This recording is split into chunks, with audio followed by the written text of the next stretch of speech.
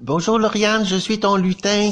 Je voudrais te chanter une chanson. J'ai passé toute la journée à la répéter, puis là je voudrais absolument te la raconter. Puis, ben, tu peux manger le pain aussi. Bye, je t'écoute ma chanson.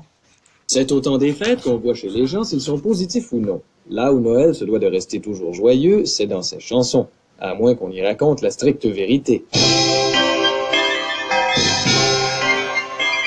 Entrez! Une petite toune, monsieur? Ah, Rince Sinatra. J'ai vu maman embrasser le Père Noël, se mit en plastique accroché sa porte la gare. Elle s'en venait en courant, avec des tourtières plein les mains. Elle a manqué le tournant, parce qu'elle cogné la face direct dedans. Voyons, mémé. Oh, vite décoration de mon derrière. Viens ici, moi, te l'enlever. Il y a un petit trou dans le fond de ma chevel, puis je reçois plein d'eau. Quand je roule dans la neige, faut que je me traîne une pelle pour la vider comme faut.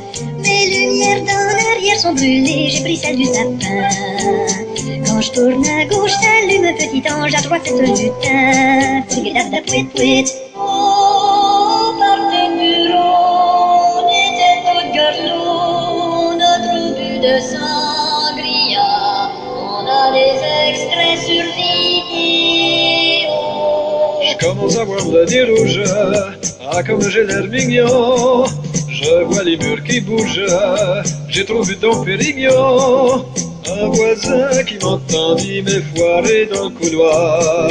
Il est venu cogner puis m'a dit, vas-tu aller te coucher si bon? J'étais après faire une belle farcie, assez sauvé par le châssis.